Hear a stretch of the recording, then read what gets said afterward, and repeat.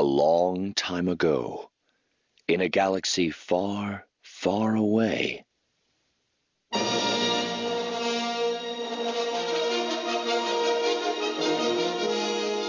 You're listening to Star Wars Beyond the Films, the official expanded universe podcast of StarWarsReport.com. There is a great disturbance in the Force. That's right, Whistler. Welcome to episode 77 of Star Wars Beyond the Films, your Star Wars discussion podcast, your ticket to the EU. Our episodes broadcast on the Star Wars Report website, www.starwarsreport.com. Episodes can also be found on iTunes and right on our own Facebook page at SW Beyond Films. Now, enough about how you got here. Let's get this show started. I'm one of your hosts, the defender of the EU, the champion of the multiverse, Mark Hurlman. And with me, like the threat of stability to the galaxy, the EU guru himself, the Count of Continuity, Mr. Nathan P. Butler. Hey everybody, and boy is this an episode where that Count of Continuity thing is going to come in, apparently. That's right. That is right.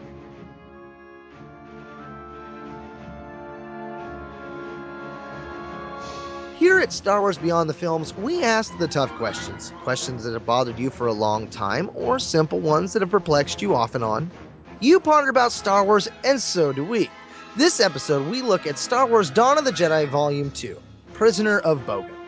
Now consider this your spoiler warning, Beyonders and Sentient of all ages, because here we go.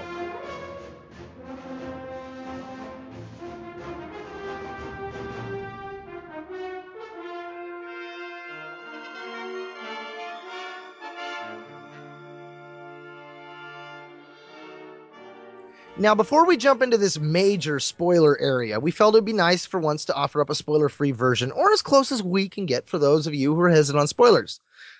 With that, here it goes. Alright, spoiler-free. This is an interesting tale. It builds where the first storyline left off, Force Storm. It is 2 months after that. The character of Zesh has been imprisoned on Bogan for 2 months, supposedly to contemplate the light side, which he really knows nothing about. While there, he has met Dagan Lok, the prisoner of Bogan, who he appeared to in that same vision that the other Jedi wound up seeing of him back in Force Storm. So now those two meet, and it kind of becomes more of Dagan Lok's story at this point. Dagan Lok has had a vision, and this vision is a dangerous one, apparently, and has caused him to be sent to Bogan, and he is obsessed with this vision and what it might mean for the future of the Jedi Order, for Tython, for him as a leader, perhaps, and in terms of technology, because in his vision he sees a Force saber.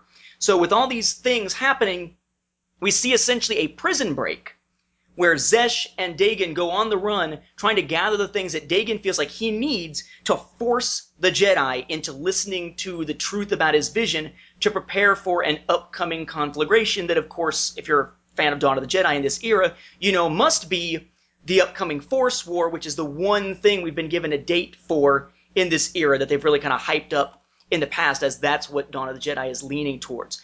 It's a story that very much is sort of a tour of different parts of this system. They travel to quite a few of the different worlds in it. By the end, we know a little bit more about the vision, we know more about the past, and we know more about the connection between Zesh and Trill, and why exactly it is that Zesh was that apparent saboteur that we found out about in Force Storm aboard his own Rakatan Master's ship.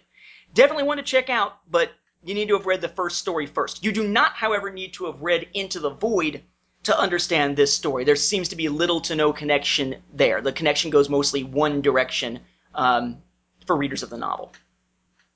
Yeah, I like this arc. I think it's a fun arc. I like the fact that we see more of the Force Hounds. We see a lot more of the technologies in play, some of the histories beyond this history, because this is all new to us as well.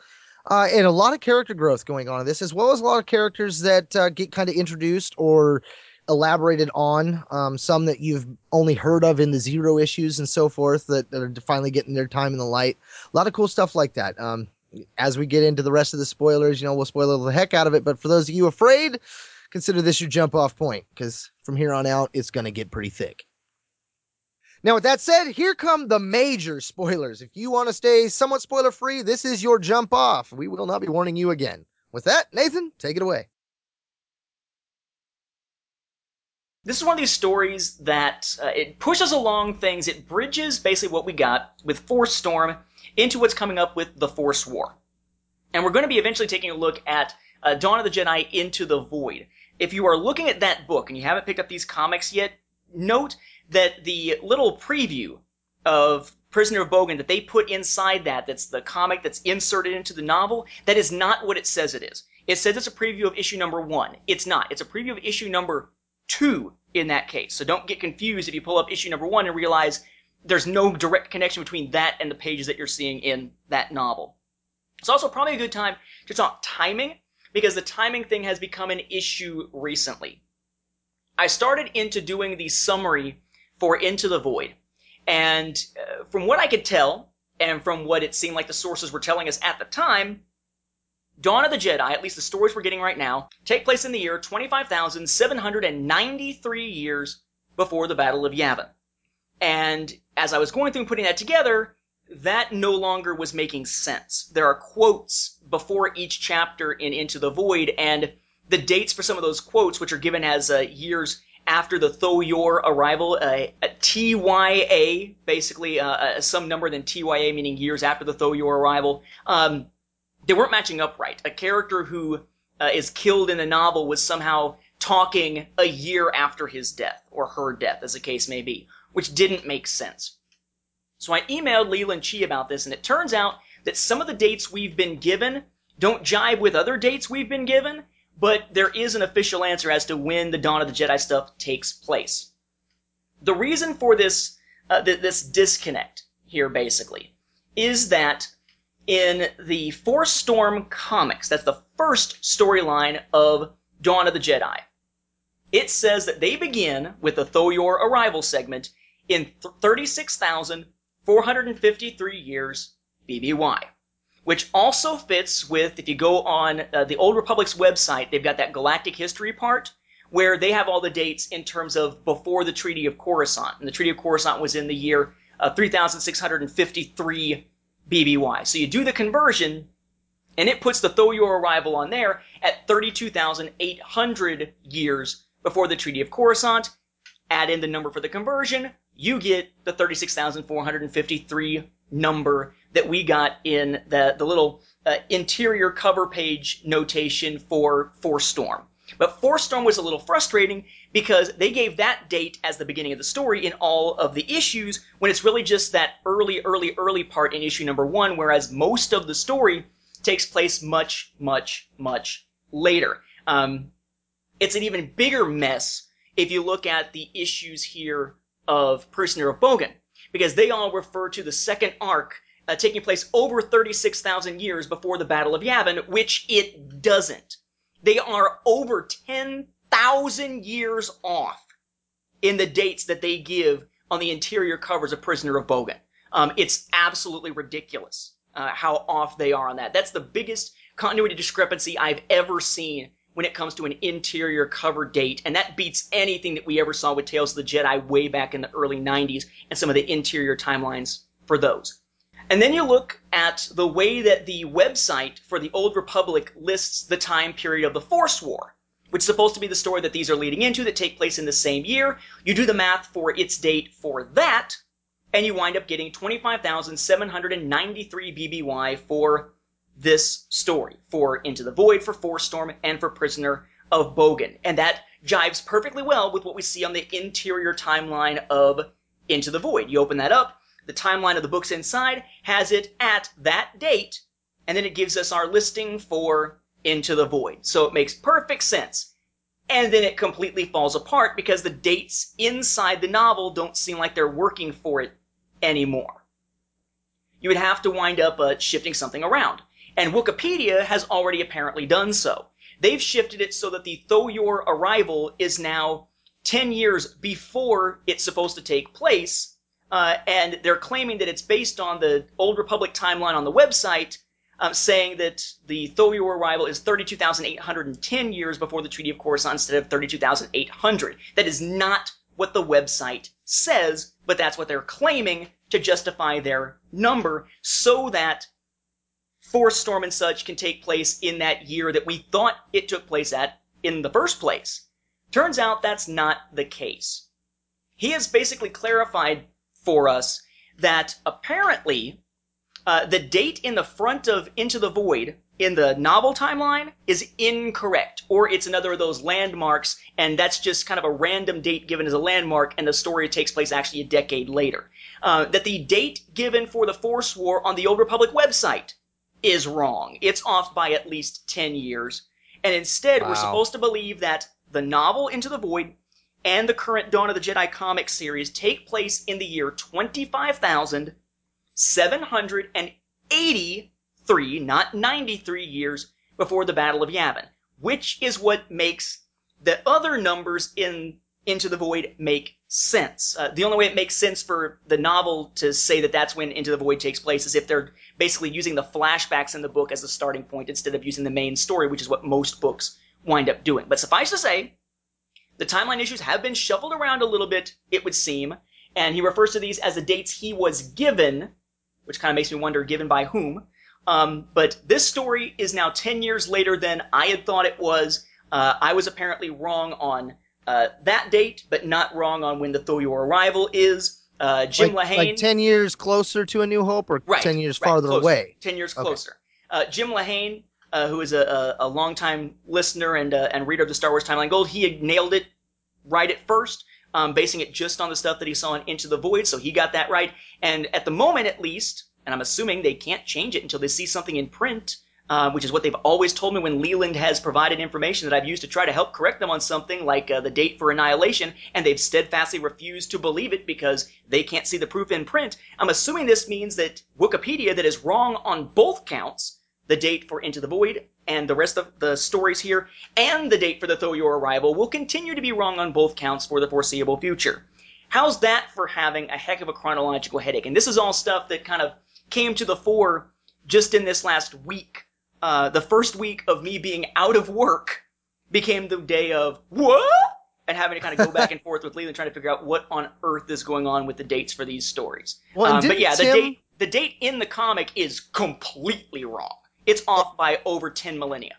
And didn't Tim also say that the Wikipedia was like a godsend for him or something? And everybody's like, whoa, wait, what did he just say? Oh, good Lord, please tell me you're not using that as your fact checker. Yeah. Although it would be interesting if that was the case, because that would basically mean that the dates there might have been the right ones and we had the right date for the stories, just the wrong date for the Thoyor arrival, but then, that doesn't make sense. And that would cause the Thoyor arrival not to match up anymore with the date given in the first storyline. I mean, it's another of these eras in which it'd be nice if we got some more specific dates being given to us, so that there wasn't that level of confusion. But at least now we have an answer.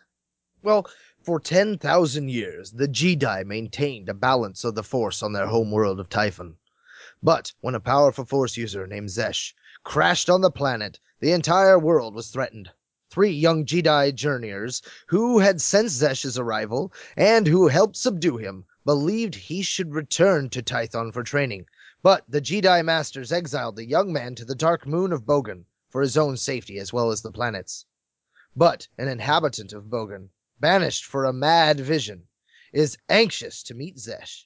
And unbeknownst to all, Zesh's former masters in the Rakana Infinite Empire want him back. Thus is the setting of the first issue of Prisoner of Bogan. And in fact, we jump right to Biss. Oh, gotta love that, from Dark Empire there, the center of the galaxy. Which is interesting because Biss was always kind of in the deep core, and they did kind of make it seem like the center of the galaxy. But since they're on the outside of the Typhon system, it kind of makes the Typhon system even closer to the center of the galaxy.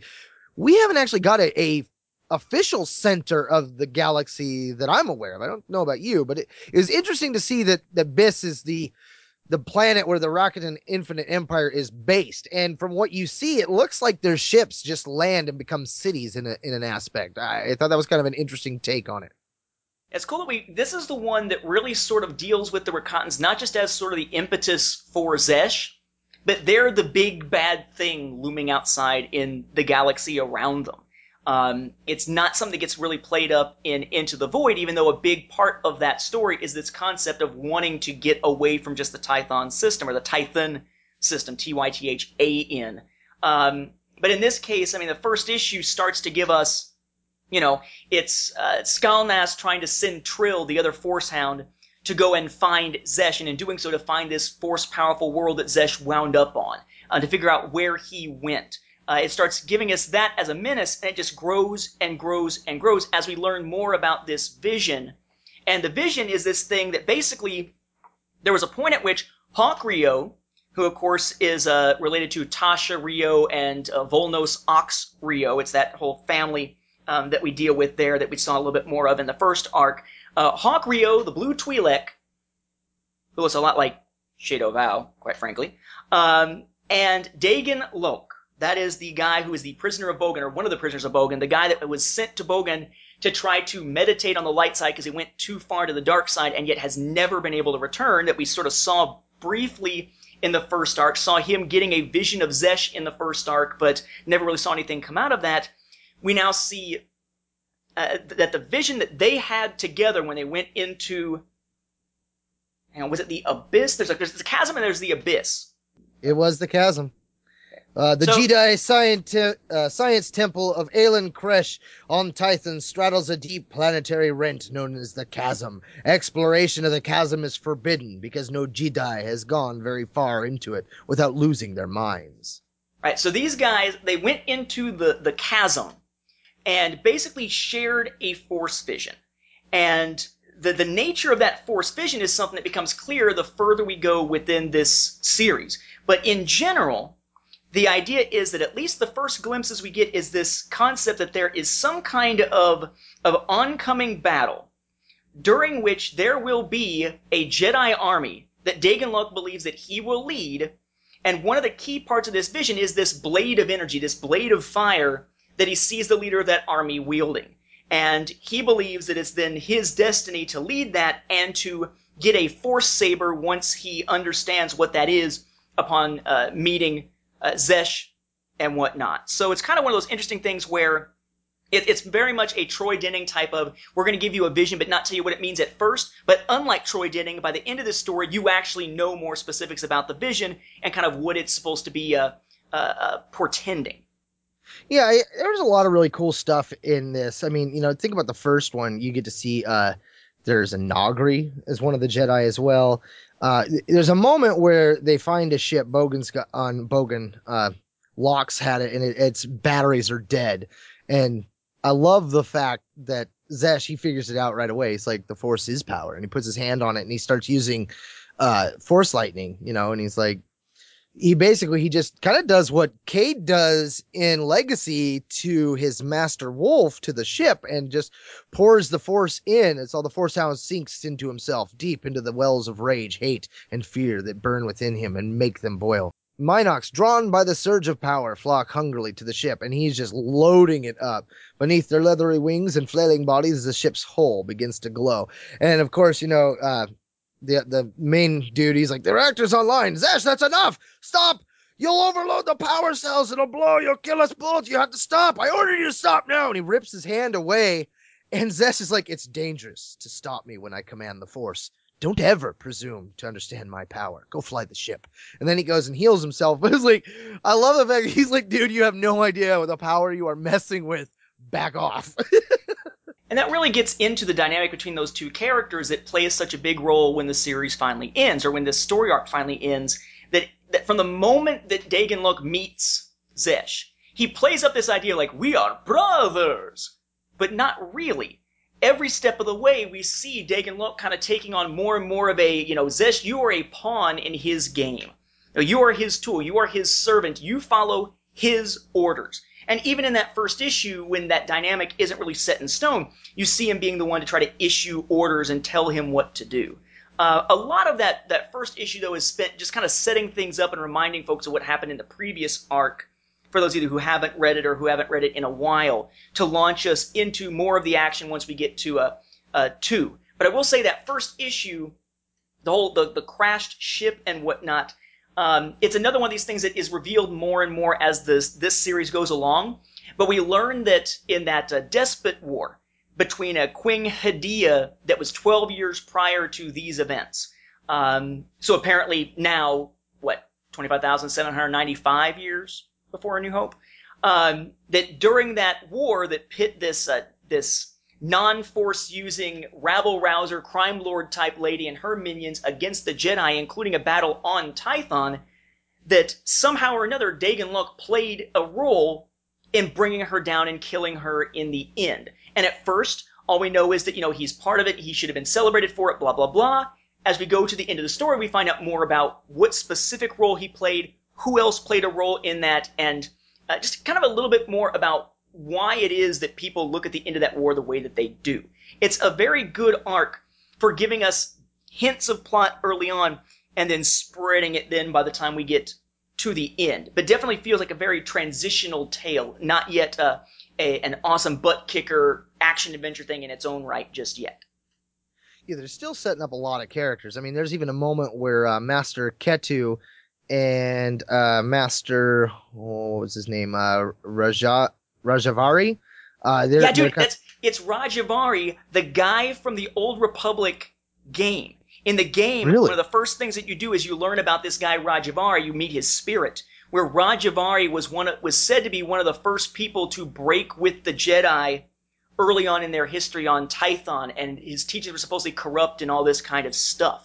So the idea of Rajavari being someone here in play in this series was something that a lot of people were saying, wait a second, where's Rajavari? He should be part of this if the Force War's coming, and now here he is. It's a great tie between the two, even though a lot of the really early information in the Old Republic seems like it's either distorted or somehow changed from what we actually see in here when it comes to a lot of other aspects. Rajavari carried straight over from the game. That's cool, and I was not at all aware of that. Another cool thing is the likeness between Zesh and Locke. The two look very similar at times, and I think that plays into the visions. When Locke's telling Zesh about when him and Ryo went down into the pit, they both share the vision, but we don't know that quite yet. You see as they go down, Locke's looking down. He's like a sword of flame, destruction, fire, death. And then he's like, I stared into the void, into the mouth of chaos. I think I started screaming. And he was. I mean, his mouth's all open. He's like, ah! Like, looked completely crazy. And then Ryo's like, Dagon, no! And Hawk, look, do you see it? And then Hawk goes, we're getting out of here. So it's like, he did see it, but even at that moment, he's not willing to admit what he saw. And he's ready to turn and burn. And then, of course, he keeps it to himself, which, part of me is like, why would he do that? Obviously, he's, being selfish and covering his own butt and letting Locke take the fall. But we find out later about the whole aspect of him thinking it was Zesh. And I like the way that they play off the fact that these two look very similar. I mean, when you go to Locke in the flashbacks looks a lot like Zesh right now.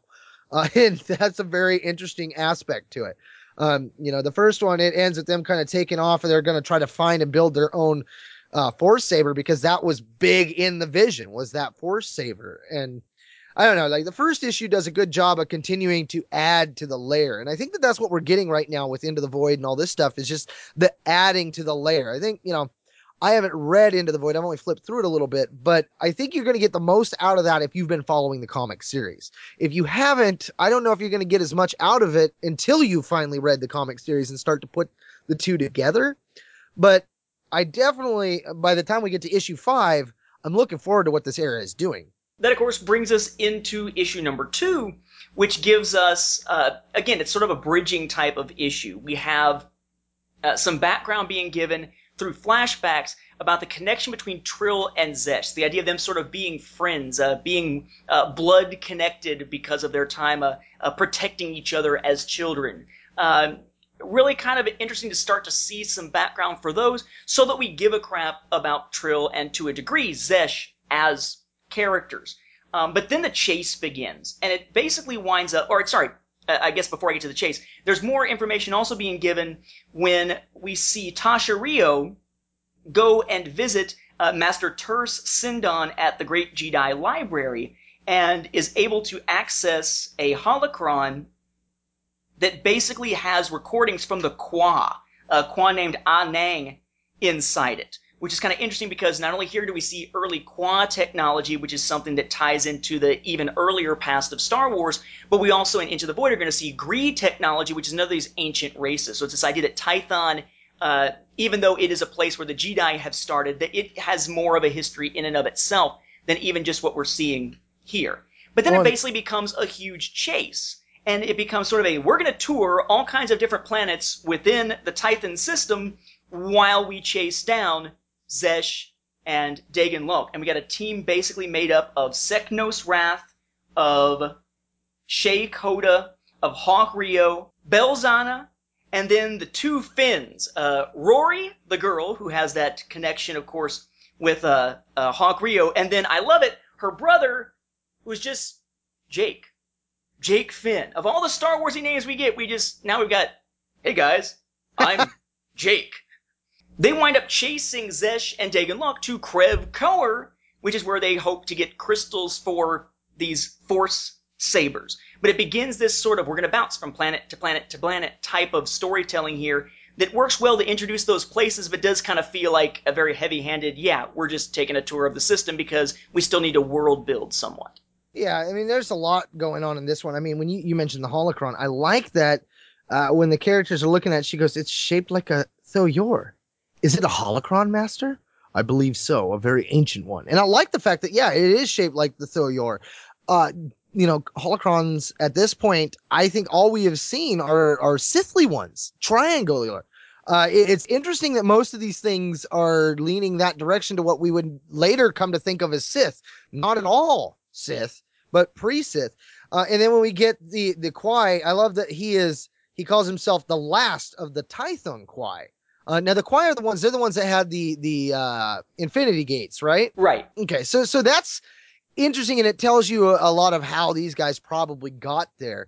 And if I can add, though, that adds a little bit of a complication because they have the Infinity Gates, but then in Into the Void we get the concept of a Hypergate that was built with Gree technology. It makes me wonder if Tim LeBon managed to kind of smash those two concepts together by accident and got the wrong species that he was trying to go for. Oh, that is interesting then. Huh. Well, yeah, it was interesting though that and I think that for me, the more we read this, the more you learn that there's other events like the Despo War and stuff like that. And seeing that even these technologies that are old have older roots still and are mysterious. I mean, she's like, is it a holocron master? I mean, she don't even really know. And I love it. And even he's like, I believe so. Like, huh. And it's deep inside one of these temples. So it's like, even though the Jedi are here and they're doing all this thing, they really don't have a clue as to why they're there and all that. And I love that aspect of it. It's like, there are so many different mysteries going on here that even they don't know. At the very beginning of issue 2, you have Ten Dog, and he's sitting there in the Forge, which is one of the creches that they have, or Zeshus, or whatever you call it. He's trying to take the Force Saber and figure out how it works, kind of reverse engineer it. And he's like, my hottest forge doesn't affect it. And I love the fact, like, he pulls his hand out like, dude, it's so hot. You're really going to hold on to that? And of course it didn't burn him, but he's like, and the blade is made of frozen energy, you say. And of course, they're like trying to figure it out. And then Hawk's like, let me try. And he gets it to work and starts cutting things apart. But again, getting that aspect of it, seems like the more he uses it, the more, I don't know, possessed he looks, like filled with anger. I don't know. There's something about it that has me saying in my mind, like, beware the dark side, young Jedi. I guess one thing that should also be mentioned before we move out of issue 2 is before they actually chase them to Krev Koer, or however you're supposed to say that, we do get a chance to see Dagan's own personal quarters and what he has carved into the wall. And he's got this carving of himself leading that army, essentially, but we see a little bit of the vision through Hawk's recounting of it, where you've got basically an army of Force Saber wielders seen in this vision, but it's a picture of Dagan himself using the Force with one hand, but the Force Saber in the other, which gives us that sense of his sort of ego as it relates to all of this. And now when who carved that? Did they ever mention who carved that there? I believe it's Dagan himself that supposedly carved that of himself about his vision. Oh yeah, he does. He's like, Zesh didn't do this. Locke did this. Oh yeah, and that's where he tells him that he had his own vision as well.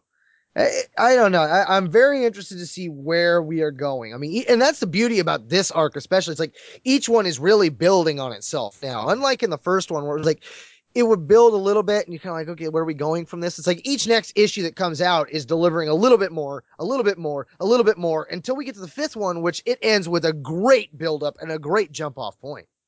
The third issue finally takes the chase to Krev Koer, where Dagon and Zesh are to get the crystals. There's basically two places they expect them to go. They expect them to go there to get the crystals. They expect them to wind up going to Nox to actually go to the forge and actually build the Force Sabers themselves. And it's kind of cool because we see the team finally encounter the two prisoners of Bogan and wind up with this knockdown, drag-out kind of fight. But it's one that doesn't play out quite the way you would expect. You would expect it to be something where it's just overwhelming force. But it doesn't turn out that way. You would expect it to be Force Saber versus the other stuff, but remember, Zesh and Dagon don't have the Force Saber yet. Instead, they've got to use just regular blades. So it's a Jedi battle, but not quite what we expect, in that it's regular blades and whatnot. It's sort of an interesting thing where it's frequently one-on-one, despite it being a team effort. The team gets split, which makes for some cool dynamic sequences here. But what gets me about this, what kind of stands out to me overall, is Dagon Locke's attack on Belzana. He basically is able to reach into her mind, presumably with the dark side, find what she fears, and hit her with it. In his case, she apparently fears fire. He grasps onto that and makes her feel as though she is burning, and that incapacitates her enough that she's about to be tossed down to her death, which requires Seknos to break off his attack to be able to save her life. He manages to save her, and it looks like Seknos falls to his doom, which was kind of a shock at the time, and would have stayed a shock if in the same issue they hadn't revealed that no, Trill found him. So goodbye to any build up and tension there. But it's funny because I was just thinking the other day about how that type of concept is becoming so prominent elsewhere. I use it in Greater Good to a degree, the idea of using telepathy to overload someone in a sense and make them feel pain or feel what they fear. We see the same type of thing happening in The Crow, for instance. But those both came up as examples recently. Those plus the Ghost Rider's penance stare and such came up in an episode of From the Star Wars Library that I did recently over for YouTube, because there's a story called Dark Lord's Conscience, where an individual named Clat the Shamer goes up against Vader and tries to use his power, which is to force people to live through the guilt and the pain of their victims and such, and to sort of do a mental assault based on what they fear to recognize about themselves. But it doesn't affect Vader at all, kind of leading to the idea that maybe Vader has no conscience, or he thinks he's justified in everything. And it's cool to see that after so many years of not really going that far into the psychology of Star Wars and getting into people's brains and using the pains against them, we saw it sometimes, but not that much. Here we find that even in the ancient times, that was sort of a taboo. Doing that is something that makes Dagon Lok seem even more evil to us than some of these other characters we've seen as villains in the past. And I like that. It's this idea of psychological invasion and torture. I mean, anyone can harm someone, and we're used to the idea in Star Wars and other stories of harming someone's body, physical injury. But mental injury, including invasive mental injury, essentially the equivalent of a mental version of rape, in a sense. That is not something that we see much within the Star Wars saga, or in sci-fi in general, relative to just regular physical battle. And it's cool to see here them using that to make Dagon Lok even more foul and twisted of a character. Yeah, and for me, I think one of the things I like with issue 3 especially is continuing of the Kwai. It's got that master in the holocron, and he's like, "Shall I tell you a story? Yes, I shall tell you a story. Listen, listen. I am a Nag of the Typhon Kwa. I am dead. This is my holocron recording, my memories, and my stories. I will tell you of the Kwa. Once, too, my people journeyed here from our birth world of Dathomir, and called Tython home. Attuned to the power of the cosmos, my people traveled the galaxy via infinity gates, portals that transported us instantly between great places. Now, is infinity gates what Tim was calling them? No, he's calling them hypergates and referring to the Gree and the need for dark matter and such to be able to operate one. So it's a similar tech and a similar idea of it coming from an ancient race, but that's not them. And wow, as we're recording this, I don't know if you just heard that on the recording, there is thunder crackling outside. We're in the midst of a force storm of our own. Yoda and Palpatine are going at it. No. So that could work though. I mean, I could see technologies being very similar to each other in that regard and mimicking each other. I mean, a lot of people try to mimic what the Rakatans do. He goes, we observed many worlds and brought civilization to their people, but alas, for this holocron to have activated now can mean only one thing, that a catastrophic event has occurred on Titan. And it goes to the Twi'lek, and she's sitting there with her master, the Zabrak, and they've got the skull of one of them, and she's like, there were many species on board, but we've identified all except for one, and we have its skull. And she has the holocron's databank scanning it, and the guy's like, Rakata! like, oh no, big bad! You're just like, oh, this can't be good. And then, of course, he just turns and burns and bails and leaves them there, and they're all alone. There's a lot in this one that happened so fast that I was just like, whoa, I don't know. It took a lot to digest, I guess. When you have, what'd you call her? Shri? Shay? No, the dark one, the one that, the fire burner. Oh, Bell. Bell Zana. Yeah, I mean, like, Bell Zana showing up took me by surprise. I like, though, that there's like a very small Quinlan Voss kind of connection there where she's got the star of his people like on her belt. Like, I don't know if that's meant to give you the feeling that she may be that same species or not, but I kind of came away with that. A lot of little subtle things like that. I mean, you got the other character that kind of looks like Legolas going at it and stuff. But, the whole Sith aspect with Seknos. Yeah, when Seknos did his whole thing, it reminded me of that moment in the Rebel book with Luke and Target where, Luke dies and yet we immediately find out that he didn't die, the lost opportunity. I mean, it works to keep the story moving, but I think it would have been better if they'd have kept his being captured by the Force Hound. I think her name was Shrill, keeping her and that in Trill. If they'd have done that in the next issue, I think that would have worked a lot better. Like, I don't know. I finding out that he was okay in this issue, it took some of the mystery out of it or the suspense out of it, I guess. It's almost as though they were looking for a cliffhanger and they didn't know which cliffhanger to go with. Instead of making it be whether or not one of these characters that we've known and kind of gotten to like since the last arc was dead or not, instead it was, oh no, he's not dead, and they use the, look, Dagon Locke now has a Force Saber, his vision is starting to come true, blah, blah, blah. He could just go to the Jedi and show them the Force Saber, and maybe that would help prove his vision was true. But no, instead he needs an army, and he knows where to get one, which leads us to the what? As we go towards the next issue. But it's weird. It was almost like there were two cliffhangers to go with, and they picked the one that I think probably has the least emotional impact of the two, but is more in keeping with fitting the broader story arc of the era. Yeah, and something else that's kind of weird is when Locke's looking over the lightsaber, he's got like what looks to be Zesh's tattoo imprint on his face. I don't know what's up with that. The other thing that was interesting too, though, is that when Zesh makes this Force Saber, it is distinctly single-bladed, where the other one could possibly be dual-bladed with its construction. This one only has an emitter end on one side. The other one looks like it possibly has two, although we've only seen one end lit up. I'm very curious as to see how that's going to play out. Then issue number 4 is the one that really kind of gets things going with the holy crap aspect of it, where we find that what Loke means by an army is that there are a lot of people on Nox who still despise the Jedi, or the Jedi, because of what happened back in the Despot War. And he, Dagon Loke, the man who was able to, we find out here, kill Queen Hadia to end the war. We don't know quite why yet. We'll find out how that played out in issue number 5. But the man who tried and succeeded in killing her and ending the war shows up to see some of the generals that he had apparently worked with who were on the other side, on Hadia's side, and says, hey guys, how about you guys work with me and we'll create an army? And it's kind of a, wait, what? Type of moment here where even they are like, who the heck are you to come back after killing our leader and try to say, hey, let's get the old gang back together again. We should just kill you where you stand. And he gives an interesting rationale. Basically the idea that Hadia, according to him, Hadia knew that she could only rule the settled worlds if all the Jedi were dead. I want to save the Jedi and the system, but the Jedi are stubborn and won't hear reason in terms of his vision and all. They must be made to listen.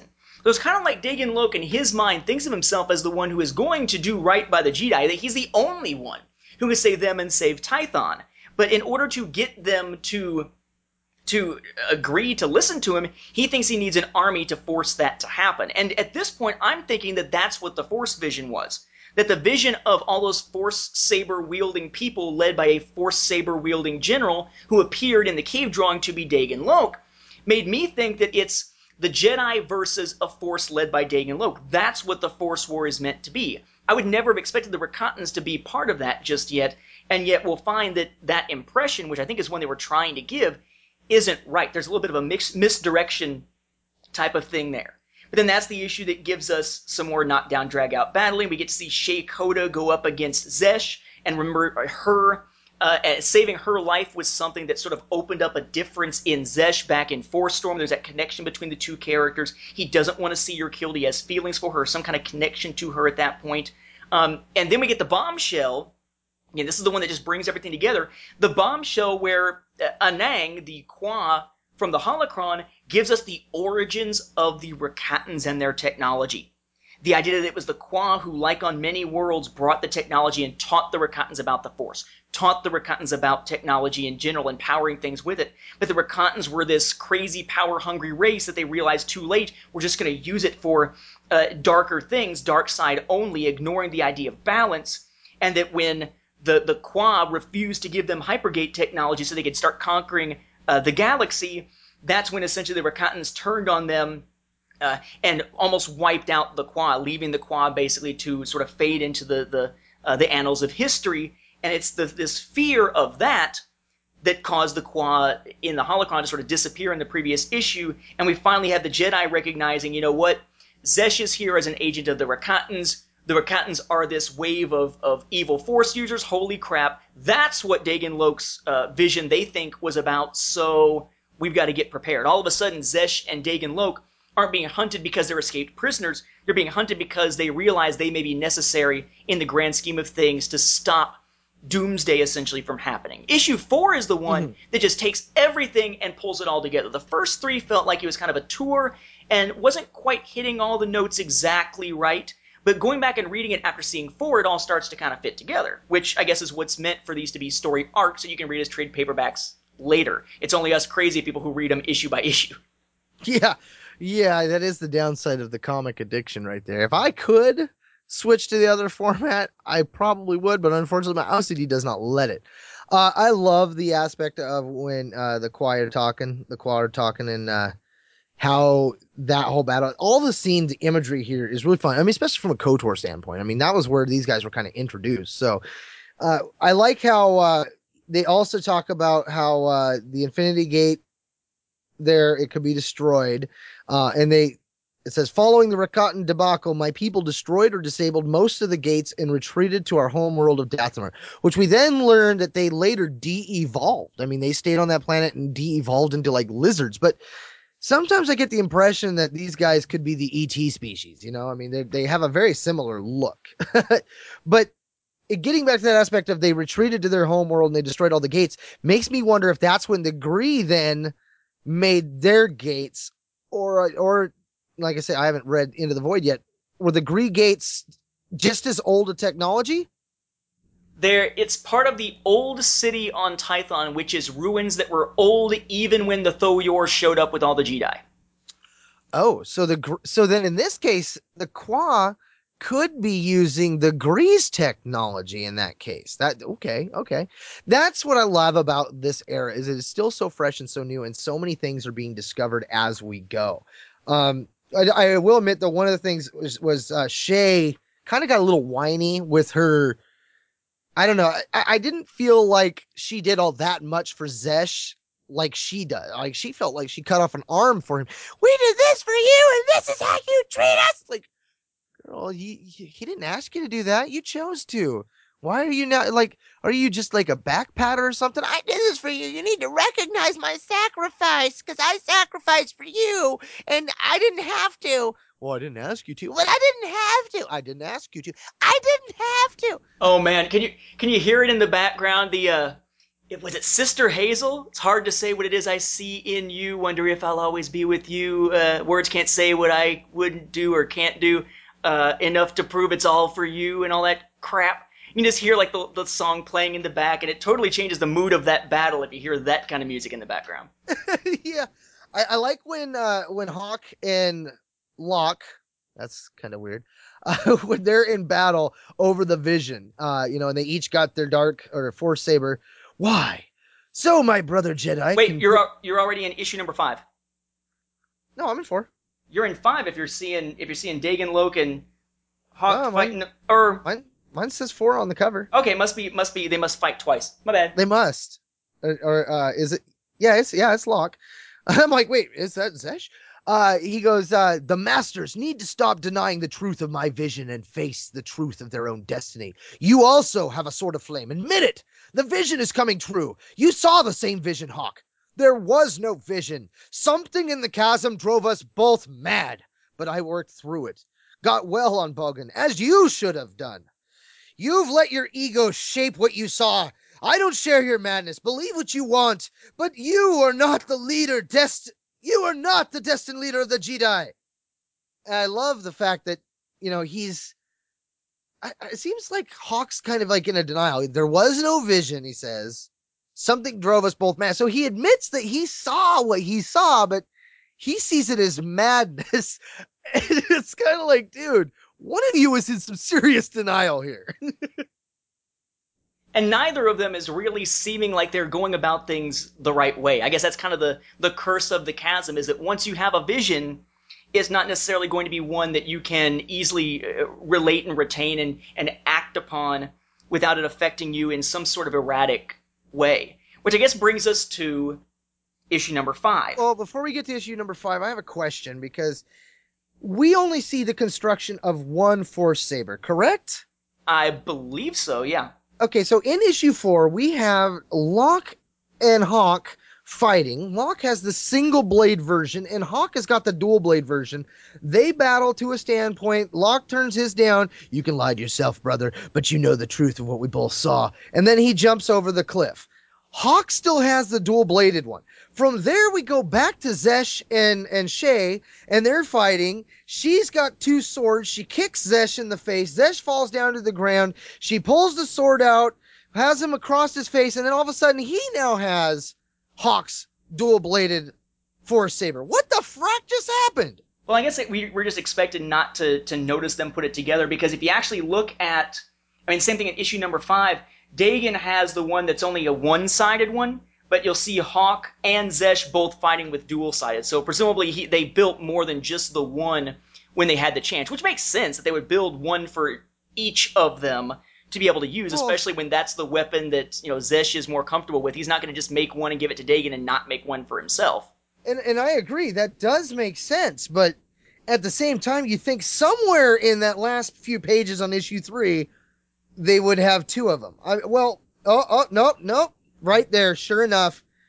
Okay, so in the second to last page in number 3, you've got Zesh is building the crystal on the lightsaber, and down on the plate or on the table is the one that they're about to put the crystal in that he gives to Locke.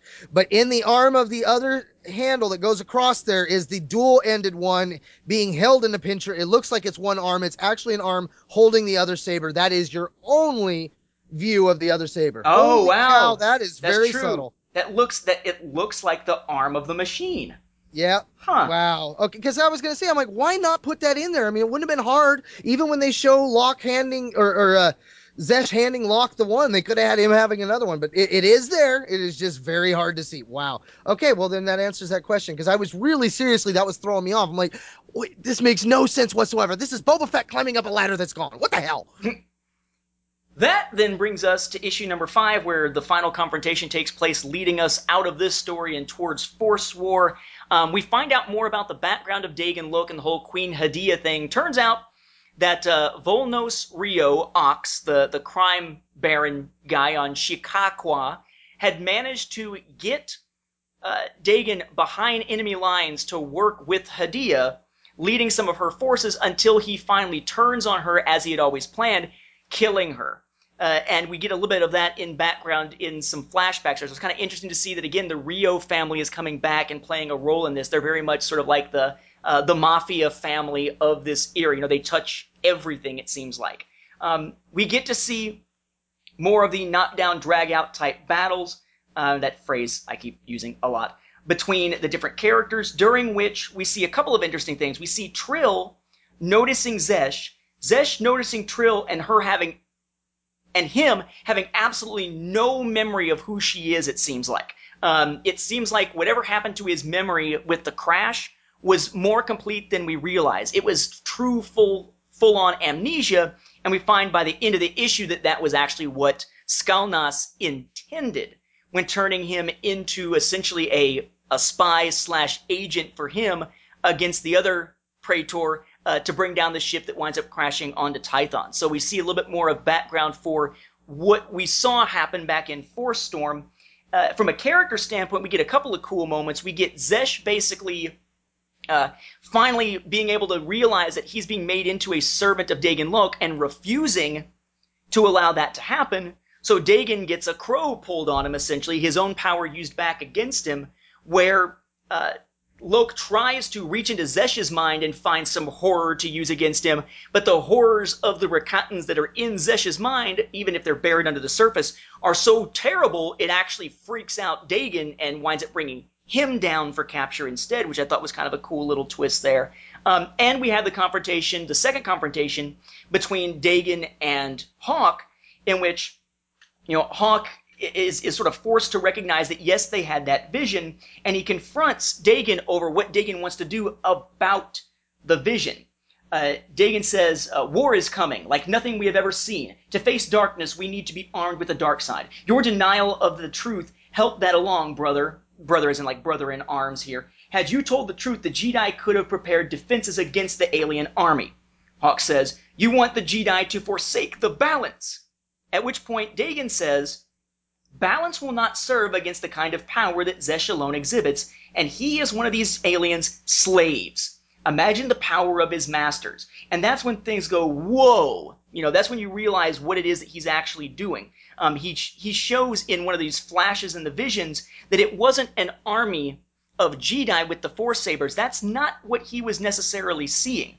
What he was seeing was the alien army, the Rakatans, whose faces we finally see in this image of the vision, armed with Force Sabers as they invaded Tython. So we've got a lot of different perspectives where it's sort of like we're expecting to see, I guess, two different armies, both wielding Force Sabers fighting against each other, with the Rakatans on one side and their Force Hounds, and the Jedi on the other. And by the time the story is wrapping up, we've got the sense that this is all about to happen, because the Jedi are getting ready. Dagon is sent back to Bogan and still boasting about how you will come back begging to bring me back to lead you, because this is going to happen. We get the bombshell from Hawk that Hawk says that when he saw the vision, it wasn't Dagon who he saw leading the Jedi forces, it was Zesh, which is all kinds of other questions, but may answer part of why they made the characters look so similar to each other, so that mistaken identity thing could be made. But we also get the conversation between Trill and Skalnas basically saying, look, Zesh doesn't realize he's your spy. He's good to go. He's going to do what we need. I'm on Tython. Here are the coordinates. And as this arc ends, a ton of Rakatan starships start setting course for Tython. And it just says, next, Book 3, Force War. That's what this has all been building to. And that last two issues rock.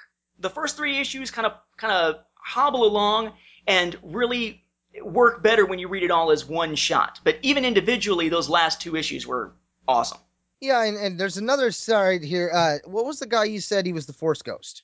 The Force Ghost. What Force Ghost? Rajin or Rajalin? Oh, Rajavari. Okay.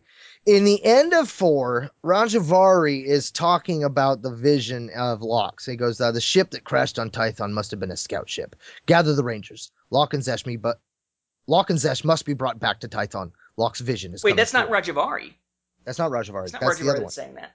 Oh, so Rajavari is the bald one? Yeah, Rajavari's the bald one.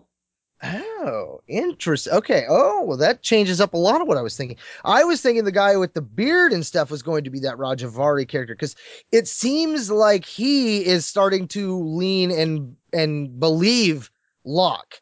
In issue 4, he says that, and then again in issue 5, he and Hawk are talking, and he's like, "I'm asking Hawk, did you share Locke's vision?" "Yes. I convinced myself that what I saw beneath Annual Crash was a hallucination, part of the chasm's madness. And Locke's, I was wrong." And then he goes, Anganar's holocron reinforces Locke's claim as well. The seers are in deep meditation, seeking guidance through the Force. We have begun preparations for war. I mean, so it seems like he has believed Locke's vision. So it kind of sucks that he's not that one because That's Master Ketu, yeah. Ketu. So I'm kind of wondering how that's going to play in then, because I thought he was the other one, and it was like making sense that he was starting to go Locke's way, which would lead to him leaving the Order, but that's not him, huh? It just seems like the Jedi as a whole are starting to believe that, these visions actually were true, even if they don't necessarily agree with the interpretation of it. They see something coming, that this wasn't madness, this was a vision of the future. Yeah, and the fact that Hawk's not quite truth isn't fully known. Only few, let's see, Locke knows, and now he just told the other Jedi Master there at the end that he also shared one, but he hasn't told the full Order. So I mean, that's new light that's also going to play into it, I would assume, in the next arc. I'm with you on the aspect of the buildup in the last two, just putting a match to a powder keg, man. It's just this next arc is going to be explosive. I am very looking forward to it. Um, with all these comic arcs, I am to the conclusion that I really think most readers are going to get the most out of getting these all in one arc, the trade, or waiting and getting all 1 through 5 at once, or buying all 5 and waiting and then reading them all at once. The more and more we read these as single issues and then look at the arc, I truly think that the overall arc is definitely the way to consume this. It's not until we get back and we do these episodes that I really get a big appreciation for the overall story. And it's funny because these are the ones that I do the worst with. Dawn of the Jedi and Star Wars Volume 2 by Brian Wood and Carlos D'Anda with that great artwork. Those two are the ones that anytime a new issue comes out, I don't wait on them. See, I don't go to a local comic shop here anymore to pick up the issues. I get them through Things from Another World, which is the website that, and if you try to pre-order on Dark Horse's website, it goes straight to their comic shop, this big comic store. I not only have to wait for them to be shipped, but I also have to wait for Jody to check, my fiance, soon-to-be wife, to check her P.O. box, because I kept getting packages with comics in them that were bent all to crap over and over again. I had to keep ordering replacement copies from Things from Another World because they would show up all bent to hell, and I wouldn't want to put that in my collection. I'd want to get one that is, a decent copy. So we just shifted it to there, since it's a different postman, I guess, that's putting them in the boxes there, and they've turned out fine since. But with those two delays, I don't want to wait to read Dawn of the Jedi or the new Star Wars series, especially if there's continuity issues that come up with them to discuss online and whatnot. So I will get those, not just as individual issues, I will buy them essentially twice. I'm getting the one sent to me through the mail, but on the day it comes out, I'll jump on the Dark Horse app, which I'm still not all that fond of. It doesn't crash as much now, and I'll get those issues off of there. So I'm not only reading them individually, I'm reading them individually kind of twice, because I'm reading the digital version before my print one shows up. Nice. Well, you do what you have to do. I would say overall, though, this is a key part of this era. I think you're going to get the most out of the book if you have caught this arc, especially. Maybe not in the first one so much, but this one is setting up a lot of cool events. I don't know how they tie into the book, but I do think that for the era that you're getting into, that this is going to be one that really starts shifting the landscape. Yeah, the next arc is going to be the game changer. I mean, we kind of know vaguely what happens, but only what we've seen in other books looking back on it. So it's really cool to see this finally fleshed out here. My wondering is what happens after this? Where does it go after the Force Wars story arc, and how many story arcs do we expect to actually be in Dawn of the Jedi? by the time it ends, because there's still stuff coming up after that. The foundation of the Republic, the connection with the Republic, how do they eventually get out of the Tython system, and so on and so on and so on. All right. So with that, we will hit our final thoughts here. I would say, like I said before, it's a good read. It would definitely be a fun read. If you've never even looked in this era, it's definitely something you should check out. Nathan? Yeah, this is a good arc. I think that you need to have read the first arc to understand this arc. Just like you need to have read at least the first arc to understand Into the Void as a novel if you're going to pick that one up. But between this and Force Storm and Into the Void and the short story Eruption that goes with it, I think we're starting to get a nice, grounded sense of this era, and definitely is one that is a unique enough era that you should probably be picking it up to enjoy something a little bit different with Star Wars out there. Now that about wraps up this episode of Star Wars Beyond the Film. Thank you guys once again for hanging around with us as we ponder on sharing the fandom. And remember, you can always listen to our episodes streaming online at the Star Wars Report website, www.starwarsreport.com. Episodes are also available on iTunes, which we encourage you to leave us a review while you're at it.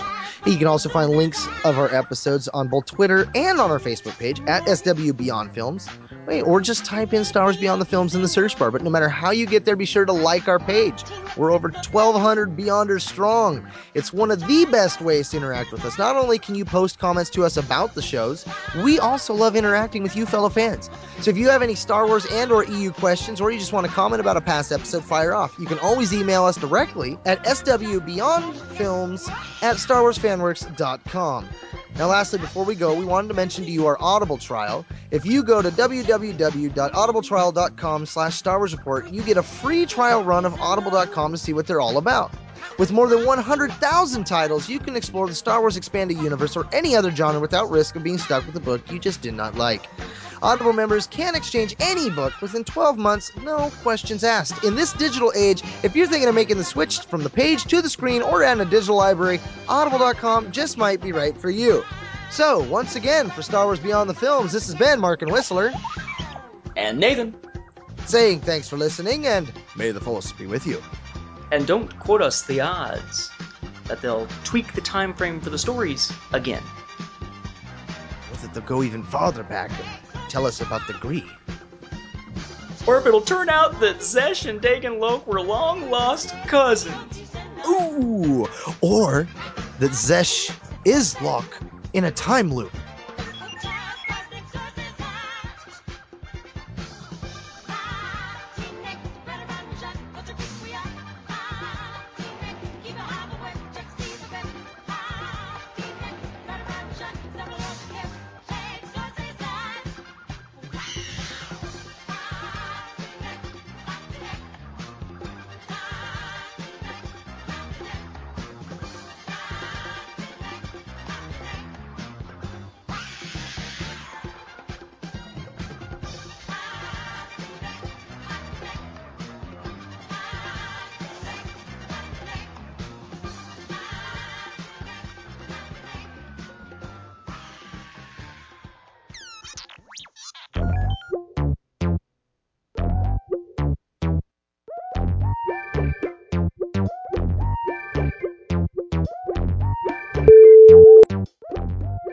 Prisoner of Bogan. Wait, that's what we're talking about? Yeah? I thought this time we were talking about Into the Void. Oh, no, I haven't even read it novel. yet. Oh, no. Okay, then let me get the comics out, because that's not what I thought we were talking about. Like, wait, Jack, that's not what you said. Hang on. Actually, I should be able to pull it up on my iPad, because I downloaded them all. That's easy, because the iPad's right here. Yeah, I thought we were doing Into the Void, which is why I've kept my email up, even though the da-da-da-da sounds are going, because I was trying to explain the timing of that book.